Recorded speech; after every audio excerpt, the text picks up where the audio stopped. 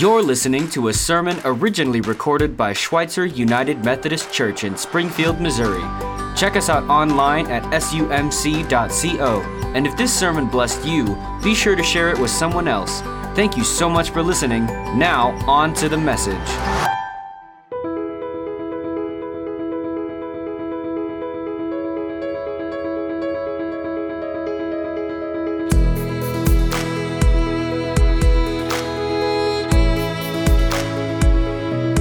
Friends, there are moments in life when we take up and we worship all kinds of things. We can worship people. We can worship poorly. We can worship wrongly. Jesus says to us, worship in spirit. Worship in truth. Come to me. I'll fill you. I'll satisfy your thirsts. Your hearts are restless. In me, they will find rest.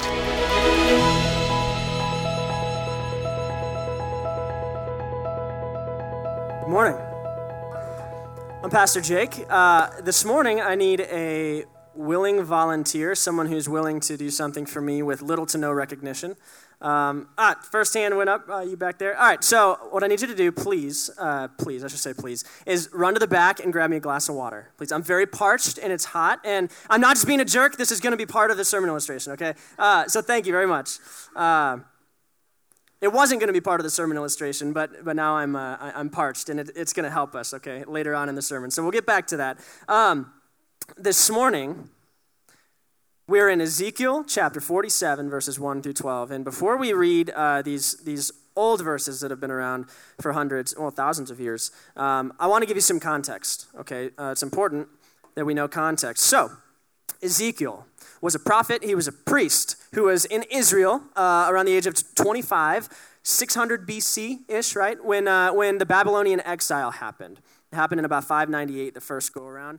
And Ezekiel was one of the people that they exiled with a bunch of the leaders in Jerusalem that they exiled into Babylon. So he was there. He witnessed this horrific incident where his country was invaded and attacked. And it was 5 years later, as he's sitting in Babylon in this place that's not his home, that he starts seeing visions from God. And this is at the very beginning of the book of Ezekiel. So he begins seeing visions from God, and God anoints him to be a prophet. Now remember, prophecy, hey, thank you very much for that glass of water. I appreciate it. Oh, it's good. Okay, prophecy, remember, is not so much about predicting future events as it is about seeing into the current situation. When God appoints someone a prophet, he doesn't give them a bunch of foresight necessarily into what's going to happen, but he gives them insight into what's going on currently. He gives a prophet the eyes and the mind and the heart of God himself so that they might be a mouthpiece and help us see things the way that God does, all right, today. All right, so that's a prophet, and that's what Ezekiel was really called to be. But he's given a little bit of both, and his message, God's message through Ezekiel, was a message of A, judgment, and B, hope. All right, and you'll see that theme in a lot of Old Testament prophets, a lot of the books with the prophets. There's two messages, first judgment, and then hope. And so God has pronounced judgment upon Israel and all of the lands, all the nations, for their wickedness and their disobedience and Israel's breaking of the covenant, etc. And he says there will be death and destruction. That's part one. Part two, God says, but there's hope. There will come restoration. After the death and destruction, there will come a time of rebuilding and of new life. And Ezekiel, throughout the book, takes us on this journey in kind of his own unique way. And there's this event that really marks the beginning of each of those processes. And it's the presence of the glory of the Lord. In chapter 11, Ezekiel sees the presence of God leaving the temple and leaving Jerusalem. And it's this horrible thing to a priest, right, whose life is devoted towards the temple of God, and he sees the presence of God leaving the temple and leaving Jerusalem, and that marks the beginning of the death and destruction upon the land. But then in chapter 43, almost all the way towards the end of the book, there's a new temple, there's a new Jerusalem, and Ezekiel has this new vision where God's glory is returning to the temple, and it's like the sound of mighty rushing water. And that event marks the beginning of this hope and rebuilding and of new life. And one last thing you need to know before we read this is that Ezekiel is brought to a place. In this last vision in chapter 47 that we're going to read, he's brought to a place. It's a place much like Israel, very well may be Israel, but it's in that area of the world, and it's a desert. It's dry, it's desolate, it's lifeless. Just to the east of this desert is the Dead Sea. Yep, the Dead Sea, just like you and me know, it's the lowest elevation on all of the earth. There is no life. Nothing can thrive. Nothing can live there. That's the geography, and this is where God takes Ezekiel. Sorry if we're having struggles with the mic. Should I use a different mic? Yeah? There's no... What'd you say, Grant? Okay, grabbing a handheld.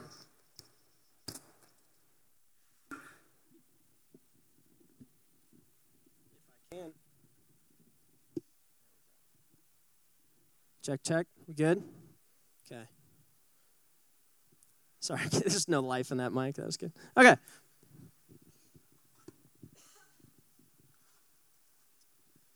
Chapter 47, verses 1 through 12. It's the second to last chapter of Ezekiel. Ezekiel says, "In my vision, the man brought me back to the entrance of the temple. There I saw a stream flowing east from beneath the door of the temple and passing to the right of the altar on the south side. The man brought me outside the wall through the north gateway and led me around to the eastern entrance. There I could see the water flowing out through the south side of the east gateway." And so pause for a moment. What Ezekiel's seeing in this vision, in this new temple where the glory of the Lord is present, he sees a stream, a river flowing out of this temple in the midst of a desert. Measuring as he went, he took me along the stream for 1,750 feet and then led me across. So he walks alongside the stream and then he walks across the stream, walks through it. The water was up to my ankles, so it's ankle deep. He measured off another 1,750 feet and he led me across the stream again. This time the water was up to my knees. After another 1,750 feet, it was up to my waist. Then he measured another 1,750 feet and the river was too deep to walk across. It was deep enough to swim in, but too deep to walk through. So the water is rising as he walks further. He asked me, "Have you been watching, Son of Man? Have you been paying attention?" Then he led me back along the riverbank. When I returned, I was surprised by the sight of many trees growing on both sides of the river. Then he said to me, "This river flows east through the desert into the valley of the Dead Sea. The waters of this stream will make the salty waters of the Dead Sea fresh and pure. There will be swarms of living things wherever the water of this river flows. Fish will abound in the Dead Sea, for its waters will become fresh. Life will flourish wherever this water flows." So we're in the most dead place in all the world, but life will flourish. Fishermen will stand along the shores of the Dead Sea, all the way from En-Gedi to En-Eglaim. The shores will be covered with nets drying in the sun. Fish of every kind will fill the Dead Sea, just as they fill the Mediterranean. But the marshes and the swamps, that which remains knee-deep or ankle-deep, will not be purified. They will still be salty. Fruit trees of all kinds will grow along both sides of the river. The leaves of these trees will never turn brown and fall, and there will always be fruit on their branches. There will be a new crop every month, for they are watered by the river flowing from the temple. The fruit will be for food, and the leaves for healing. Now, this image in Scripture of life and of death recurs again and again. It's repeated all throughout Scripture. And you know what I'm talking about, if you've come across this enough, is that you start to pick up on the reality that life and death, this image all throughout Scripture, is more than just the physical sense of life and death. There's something more to it. If we just look at death, let's start with death, okay? All the way back to the Garden of Eden. Adam and Eve, God told them what would happen if they ate the forbidden fruit. surely they would die. But then we read on, and what happened, no, is they were kicked out of the garden and they died like hundreds of years later. And you pick up on this reality that they didn't die physically, not immediately as a result of their eating the forbidden fruit, but in God's eyes, they did die. There was something that he said was equivalent to death. There was a change in the state of their existence when they sinned for the first time. A change in the state of their existence that was so great that God called it death, even though they continued to exist or live. Now, when's the last time that you heard something described as death? There are some smells I can remember saying, that smells like death. It's not good. You ever woken up in the morning and someone told you looked like death? Not a good thing, you know. I could go on. There's all these different ways in our language today that we might describe things as death, and that's literally like the mountaintop descriptor of horrible and awful and undesirable. How could you possibly get worse than death? And yet death is the language that God uses to describe a state of existence apart from Him. Now, life, in the same light, life, God describes our existence as life only when we are with Him. Life is more than simply existing. Okay, how would you describe life? Someone asked you, what is life? It's more than simply existing. It's more than having a heartbeat. It's more than just breathing or going about the motions of your day. Life is more than being born and having a childhood and adolescent years and an adulthood and then your elderly years and then dying. Life is more than just going to school, making friends, getting a job, being successful or not. It's more than just retiring. It's more than just doing these things that could all be summed up in one word, existence. That's what it means to exist, guys. It's not what it means to live. You can do all of those things, and according to God, according to the Scriptures, be completely dead. This never really hit me until recently. I was listening to some Jerry Seinfeld stand-up, and he was doing this skit where he talks about Life cereal. All right, I used to love Life cereal growing up, and he says, how audacious would you have to be to name a cereal called Life? You know, he imagines the marketers standing there saying, what should we call this stuff? It's pretty good. And one of them says, how about Squaries? And the other says, no, how about Oaties? And then another guy says, no, this is much bigger than that. This is life, I tell you. And he's like, how could you possibly think that life is the best way to describe your cereal? And so that's Jerry Seinfeld's joke. But I get what he's saying is that life is a pretty crazy high mark, right? That's trying to say something. And yet, life is the language that God uses to describe our existence only when we're with Him. Now, from this perspective, and only from this perspective, we can begin to see that often the life we're living and the life we're pursuing is actually not life at all, right? It's existence. And it's death. Now, our culture is a culture that tries to tell us constantly, all the time, to convince us that there is some other source of life besides God. And I think if we're honest with ourselves, we buy into that at times. So we feel as if we can have life elsewhere. And so much of that is in pleasure, and it's in comfort. Maybe it's in popularity, making friends, having the most likes on your social media post, Instagram post. Maybe it's, I don't know, being successful in your job. I could go on and on and on. Owning things, possessions, I don't know. But we are told constantly this narrative that there is life in things other than God, and so we pursue it. And that's culture's way of saying that these things are other gods, right? Because deep down, we know that the only source of life is God, and so that if that thing is going to give me life, it has to be God. And that's what's happening. And so even within the church, even as Christians, we're pulled away.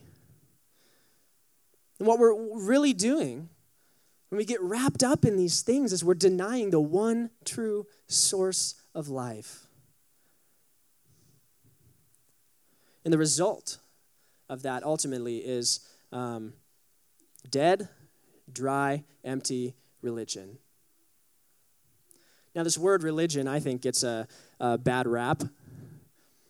I don't know if it's kind of a buzzword recently or whatever, just this, in the last 10 years or so, people hate the word religion. They hate the thought of religion. And religion, at the end of the day, it's an expression of our beliefs. And what I found is that people don't hate religion, even if they think they do. What they hate is dead religion. And in our lives, we've just been around so much dead, empty religion.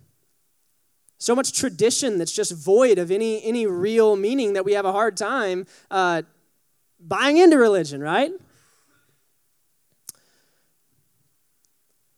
John Wesley had this quote, and he said, what he feared the most, listen to this, he said, I don't fear the day will come when Methodists will cease to exist. All right, John Wesley was the founder of Methodism, okay?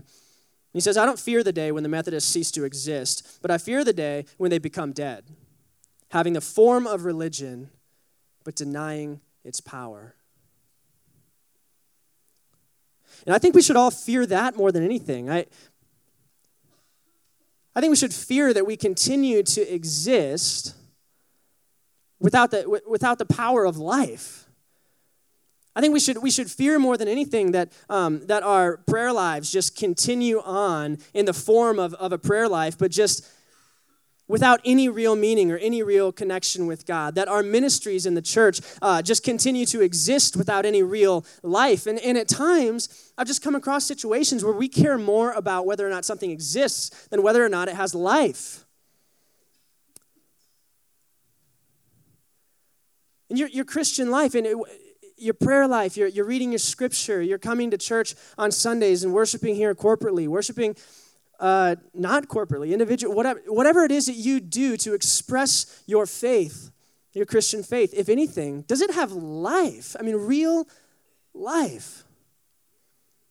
Does it connect you to God and God alone? Does it fill you with His Spirit? I love this image of the water rising. First it's ankle deep, then he walks further, and then it's knee deep, and then it's waist deep, and then it's above his head. And I want you to ask yourselves this morning, where are you in relation to the water, in relation to this river? I think a lot of us Christians have gotten really comfortable, really satisfied, including myself, with just the ankle-deep water. And maybe, even when he first realizes it, it's just like it's trickling out of the temple. Literally, the literal translation of that word is it's trickling out of the temple. And then it's ankle deep. And we're too satisfied with just a little bit of God's Spirit, just a little bit of movement. And if you're way far from the river, maybe your first step is just getting an ankle deep out of maybe, and that's a good step. But for those of us who have been there and we stay there, man, that ankle deep water will never sustain life. It won't. It is not a river. And we wonder why our faith gets dried up and our practices, our spiritual practices that we do just feel dead and dry and empty at times. It's because they are. It's because God is calling us deeper and deeper and deeper with Him. And so why don't we go? What's keeping us from going? Personally, what keeps me from going deeper into the water at times is just, it'd be just like jumping into a river where I couldn't touch. We're going to get swept off our feet. We're going to lose control. We're not going to be able to plan what's going to happen. I mean, I could go on, but there's so many reasons, so many things that we hold on to. We want to keep our feet on dry ground, you know? And it's scary to go deeper, but man, it's worth it. And it's life. Now, one place where I believe that this can happen, where we can seek out God's presence and go deeper into the river, is worship. And not just corporate worship, all kinds of worship, but it's worship. A couple months ago, Pastor Bob and I went to a revival conference-ish in the Methodist family, if you will, and we went there just to see what would happen. I didn't even have any expectations. I don't know. And what was great about this place is that there was no agenda, right? You go to all these other conferences, there's always some kind of agenda. The only agenda here was to worship. It was a ton of people in one room with no other reason for being there than just to seek the presence of God and be near to him. It was just incredible. And Methodists, I'll tell you, at times, we are pretty lame worshipers. I've said this before, you know, but Methodists are known. It's like a joke, all right? So this isn't a surprise. It's a joke that's frequently talked about, where Methodists just don't know how to worship. We just kind of stand still and don't do it. But this place, just full of Methodists, about 1,000 of us probably, was just people who, on most days of the week, you would have found them probably standing still and not singing too loudly, maybe not raising their hands or whatever, but everybody in that room had the spirit of willingness, the spirit of worship, just a desire to be near to God and to seek his life-giving presence. And I'm telling you, what happened was amazing. It wasn't manufactured. It was just authentic. God showed up. And there were people who we were just waiting and listening and willing to go where God called us to go, to do what he called us to do. And throughout worship, people were moving about the room and praying over each other. There were people speaking in tongues at times. There's all kinds of stuff that was just made me crazy uncomfortable. And I'm telling you, though, what it gave me was life. There was just a sense everyone there was just empowered to live differently. We were given renewed sense of passion, renewed sense of purpose, and we came back just thirsting for more. And that's the thing about this, is like when we enter into that stream, when we worship, when we're brought back to life, even in just the smallest way, we just want more. You can't be satisfied with just the ankle-deep stuff. And I found myself, since I've come back from that, it's been 2 months now, that I can't live off of that experience. All right? It's kind of like the manna that fell from heaven in the desert or wherever. God gave it to them every day, just what they needed, so that they would continue to rely on him every single day. They couldn't store it up and save it for later. It's the same with worship. It's the same with his river. It's got to be every single day that we engage with the Spirit of God. And that's proving to be difficult after I've gotten back, but I'm still thirsty. I'm still thirsty, and I want us to have more of it. And this is what's at stake every time that we gather. When we gather on Sundays, this is what's at stake every day of your life. I think that God is placing before us life and death. It's like in Deuteronomy 30, where he renews his covenant with Israel, and he says, "Today I place before you life and death. Choose life." And when we worship, we have this choice to remain still and to remain disengaged, to remain dead, or we can choose to engage the Holy Spirit. We have this choice to allow someone else to come get us a glass of water and just hope that happens, or to go get it ourselves. And I think that too often we just wait for others to come get us the water, for others to do this work for us, and we rely on other people's words and other people's thoughts and other means of getting this water other than just getting in it ourselves. And God's calling you in. He wants to feed you directly to you. There's just a direct pipeline right to you with his word and his grace and his power and his life. Almost every time I've ever had a significant, life-giving experience in worship, it's required something of me. Almost every time I've ever stepped into that river and just really been filled with life by God, it's required something of me. There's been something that I've had to give up. Sometimes it's confession. It's an area of my life that just has remained untouched by God, just this little hidden area. And God says, no, it's about time that you give that up to me. And at those times where I don't give it up to him, you know what? It remains dead. I remain dead. I remain dry. But when I do, he is so faithful and just pouring out his Holy Spirit on me. So at times it's been confession. At times it's been fear. I've talked about this before, of even just like raising my hands in worship. The first time I ever did that was just like this pouring out of God's Holy Spirit, right? I didn't care anymore what people thought of me. That's a big thing to let go of. I don't know what it is for you. And it goes beyond just here on Sunday, but the point is, which areas of your lives remain untouched by the life-giving flow of the Holy Spirit? And how is it that God's calling you to respond? What is it that he's calling you, asking you to give up?